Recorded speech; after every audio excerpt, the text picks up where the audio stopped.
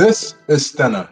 Thank you for tuning in to the Identity in Me podcast, or In Me for short. My guest for this episode is an instructor of religion at Phillips Exeter Academy. She gets real deep with it in this episode, and I'm happy to share this wide ranging conversation with y'all that covers several aspects of her identity and her philosophy about death and dying. I hope you pick up some of the jewels she drops in this episode, real deep. Enjoy.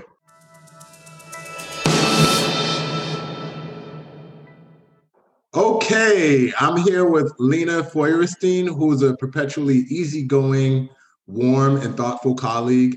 She radiates really positive energy all the time, so much so that she appears to be smiling all the time.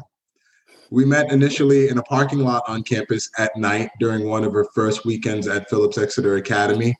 From there, I got to know her gradually in bite-sized encounters at the campus dining hall and walkways on campus, among other spaces. And later, I was graced by her presence in a cross-departmental discussion group that I co-created and co-facilitated called Real Talk. In this group, we talked about different aspects of our identity and how they came to be. I learned a little bit more about Lina in that space, and she's here to share more about herself with me and with you. Lina, how's it going? It's going pretty well. How are you doing? Doing well, managing.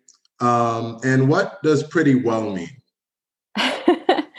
I guess it means it's just going as it's going, or it is as it is. And that's something that I sort of live by these days. Taking it one day at a time, right? Yeah, one minute at a time. One of the things I didn't note in my introduction is that you are a religion instructor. When did you decide that you wanted to teach religion for a living? Oh, man. Well, I would say that sort of found me. I don't think I ever really decided that I wanted to teach religion, but it's always fascinated me as a topic. I come from a pretty Jewish family, but when I was in college, I took this class on medieval history and started studying a lot about asceticism and monks and nuns.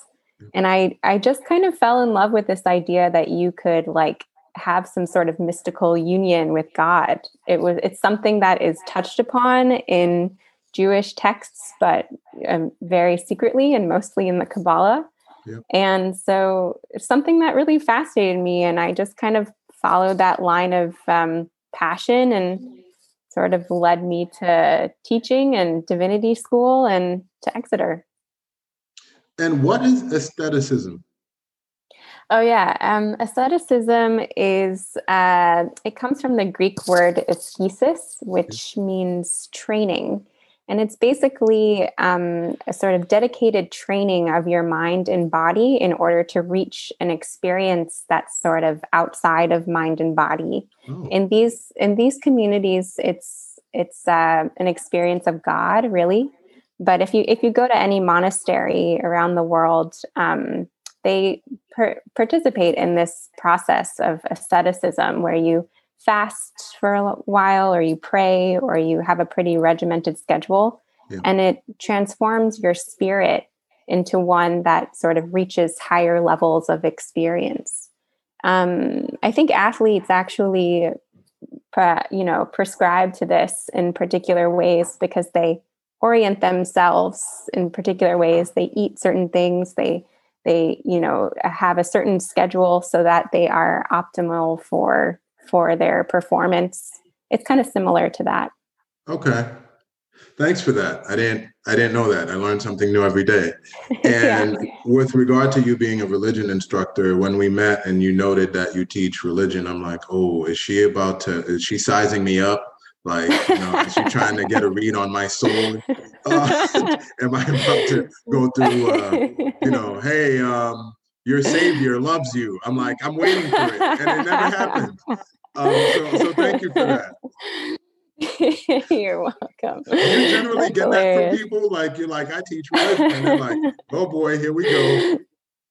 Yeah, actually, it's really hard when outside of the PEA community to say I'm a religion teacher without them assuming that I'm a Christianity teacher. Yep, yep, yep, And yep. so it's actually very funny to me because I think all of us in the religion department do have senses of perception that pertain to the soul, but Yeah. not in the ways that that you think.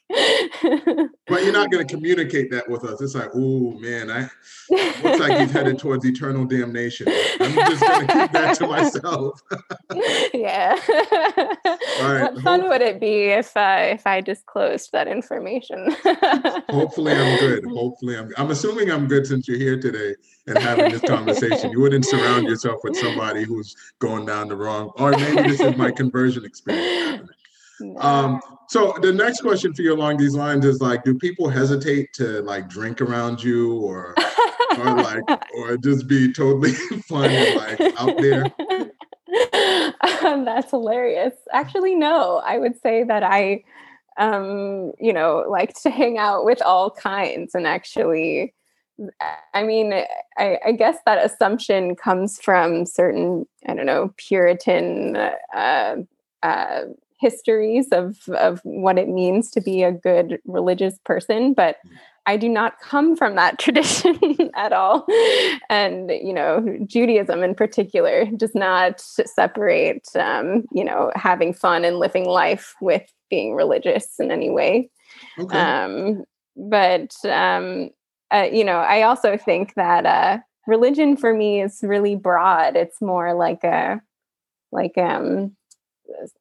spiritual understanding that I'm continually trying to get to know through different types of traditions. And I've met people from all over the world and all different walks of life. And I think especially the ones who are just open to all experiences are the ones that I learn the most from in terms of what it means to be religious. And do you consider yourself to be religious? Yes. Yeah. Okay. Definitely. I have, but I pull from a lot of different traditions in my life that kind of make my own versions of the religions that I practice.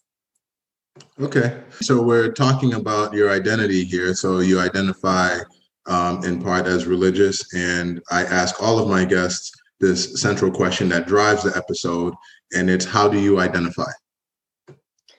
Yeah. So when you asked me that, and I don't know what it was about this today, maybe it was just today, but I responded as a death dancer was kind of my identification. And I didn't exactly know what I meant by that, but I recently somebody sent me, actually a really close friend of mine. She's my 8th grade English teacher, actually, and the person who inspired me to be a teacher.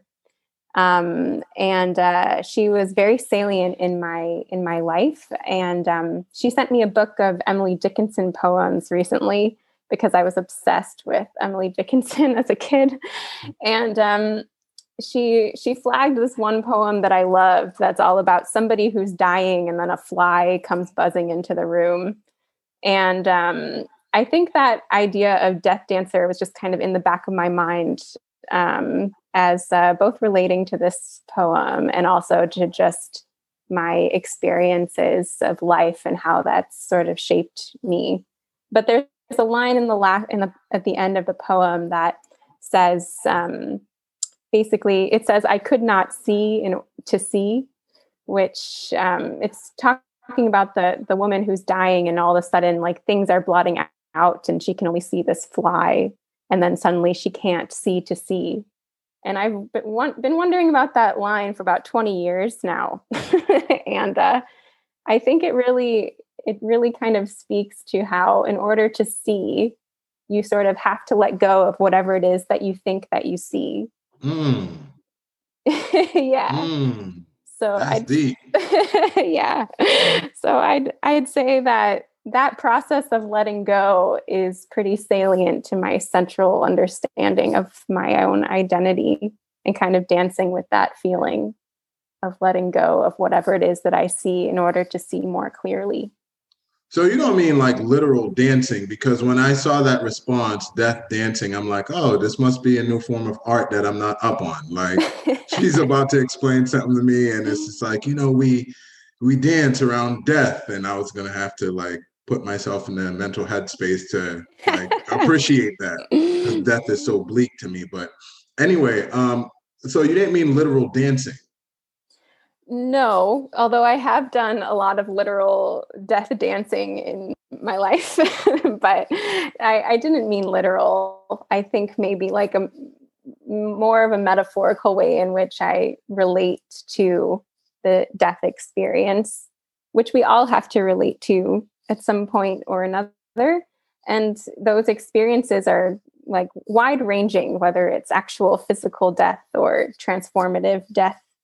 But I've learned a lot about how to kind of dance with those things instead of let them weigh really heavy on you. For example, So I think the biggest example in my life was my mom passed away from cancer about 5 years ago. And she was diagnosed when I was a teenager. I was 16 when she was diagnosed. And the whole process was about 10 years. And I had to learn a lot about how to kind of just be in the moment as you're watching somebody die and your own visions or understandings of life die and change. And she and I were very, very close. We still are very close. I talk to her every day. But I was also like pretty much the primary person involved in her cancer journey. And so it taught me a lot about how to just be with the transformation and kind of let it transform you and let go of whatever it is you need to let go of in order for something new to come in. can you think of like other tangible ways in which you evolved as a result of your mother passing away or going through that experience with your mom? Sure. Yeah, I think, I mean, there's an evolution there that happened in a lot of different ways in my life. I would say I personally became much more bold. Death doesn't scare me at all. There are very few things that scare me. Hold on. Don't gloss past that. When you say death doesn't scare me, it's like now I walk through any neighborhood, any situation, I'm good. Like what? Like death is not this scary thing to me. Yeah, go please elaborate. Yeah, yeah, I guess it doesn't scare me as something that can happen to you because I've watched it happen. And I don't know. I mean, there's so many questions about what happens on the other side of death, but for me and for my experience, like it was really beautiful. It was heartbreaking and, gut wrenching, but also very beautiful. And so I think I'm more scared of like living with pain than I am of death per se. I have a roommate who is belongs to an Orthodox Jewish community that helps bury bodies and prepare them for ritual burial after somebody dies. We talk a lot about this, about how like the space between what you were as a sort of a body and what you can become in the sort of afterlife is a really kind of beautiful space to explore what it means, what exactly it means to die or go into the other beyond. And I spent a lot of time thinking about that. I taught a class on death and dying at Exeter about 2 years ago, and sort of became really fascinated, especially by the Tibetan versions of this, and how that life is actually deathless in a lot of ways. It's just continual transformation. And that idea really appeals to me, that things that were, my mother, for example, is still here in very many, different forms and forms that I have to identify and relate to in a new way. But there's really a deathlessness to existence that I didn't understand before.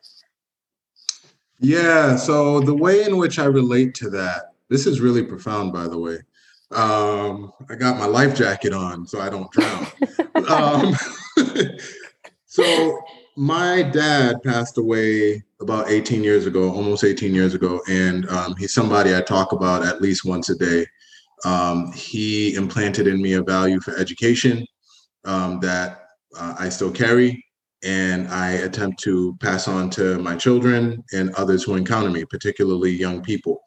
I'm always teaching something or stressing the importance of being informed, and I get that from my father. And so, like, even though he's physically passed on, I'm still he's still living in me in that way, and has connected with others in this way. And the other way in which my father is still very much present in my life is through basketball. Now, he's this Haitian immigrant who never watched basketball in Haiti.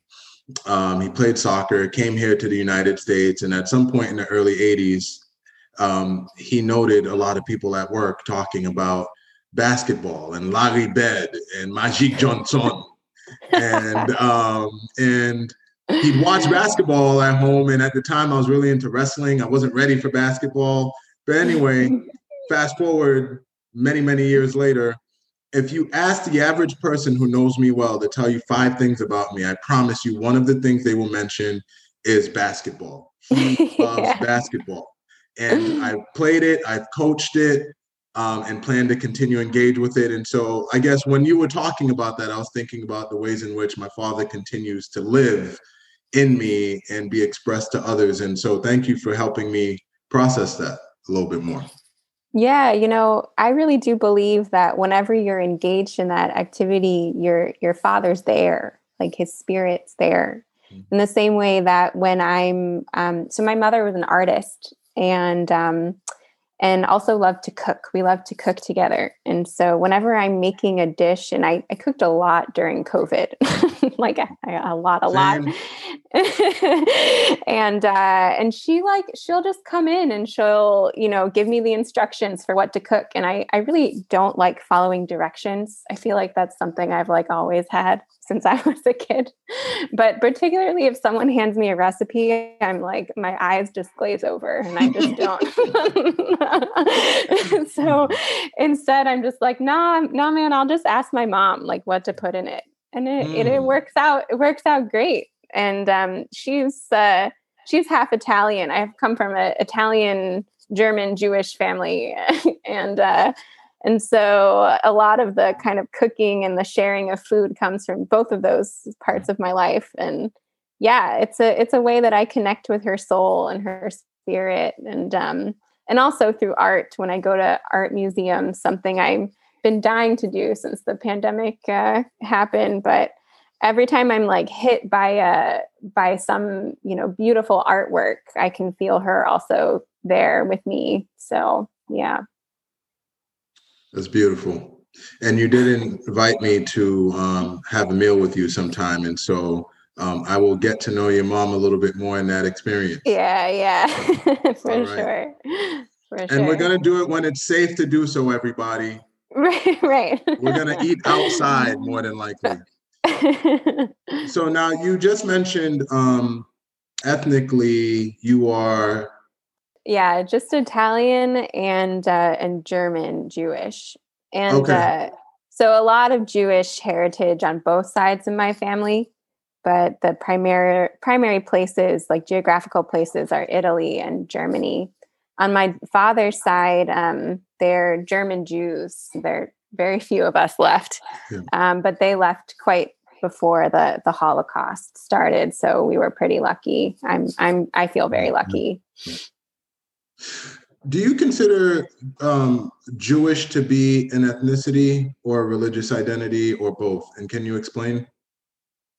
Oh, definitely both. I would say it's not a racial identity; it's an ethnic identity, and it's sometimes it frustrates me when I fill out forms and like racial slash ethnic is in one category because I very much distinguish the two.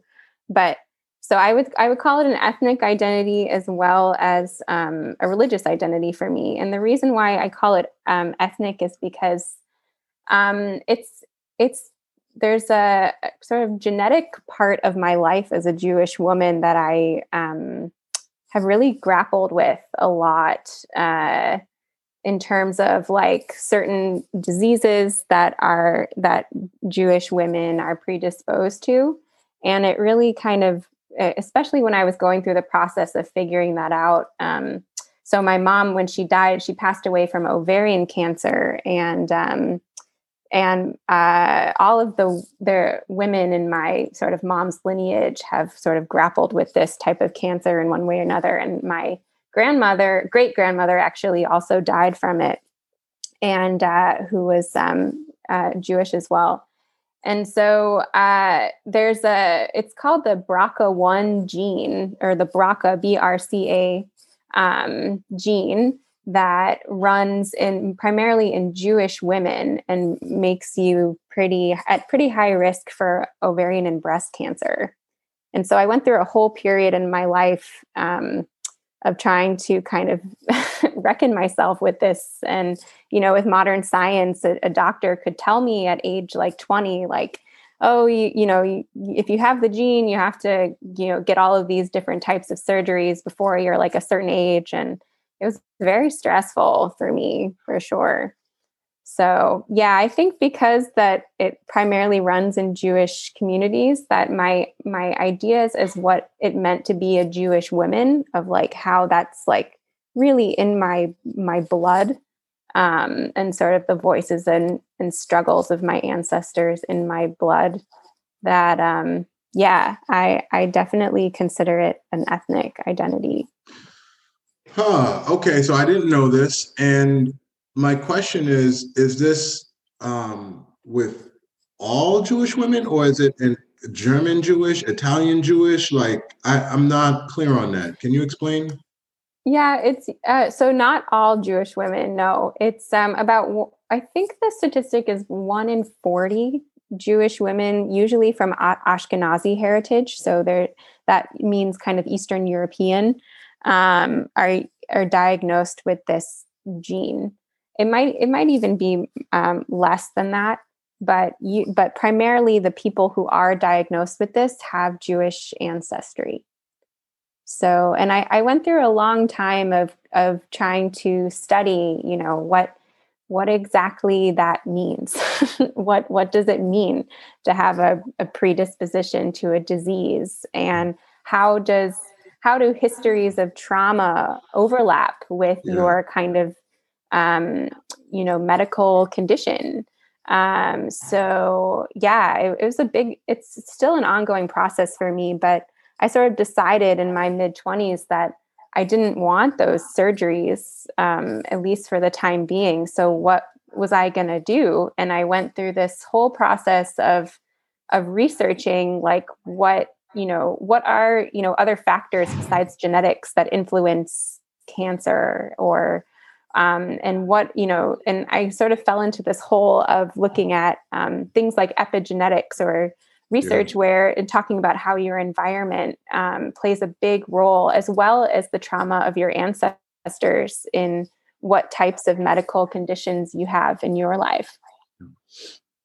Okay, so you talked about epigenetics. I want to make sure that my audience gets this definition down, and I'm not even going to attempt to paraphrase what you just said. I've read about epigenetics. I'm fascinated by it, and so can you expand on that? And I was going to ask naturally, like, what are the environmental components of this cancer that Ashkenazi Jewish women tend to have genetically? Like, how did that come about in that region?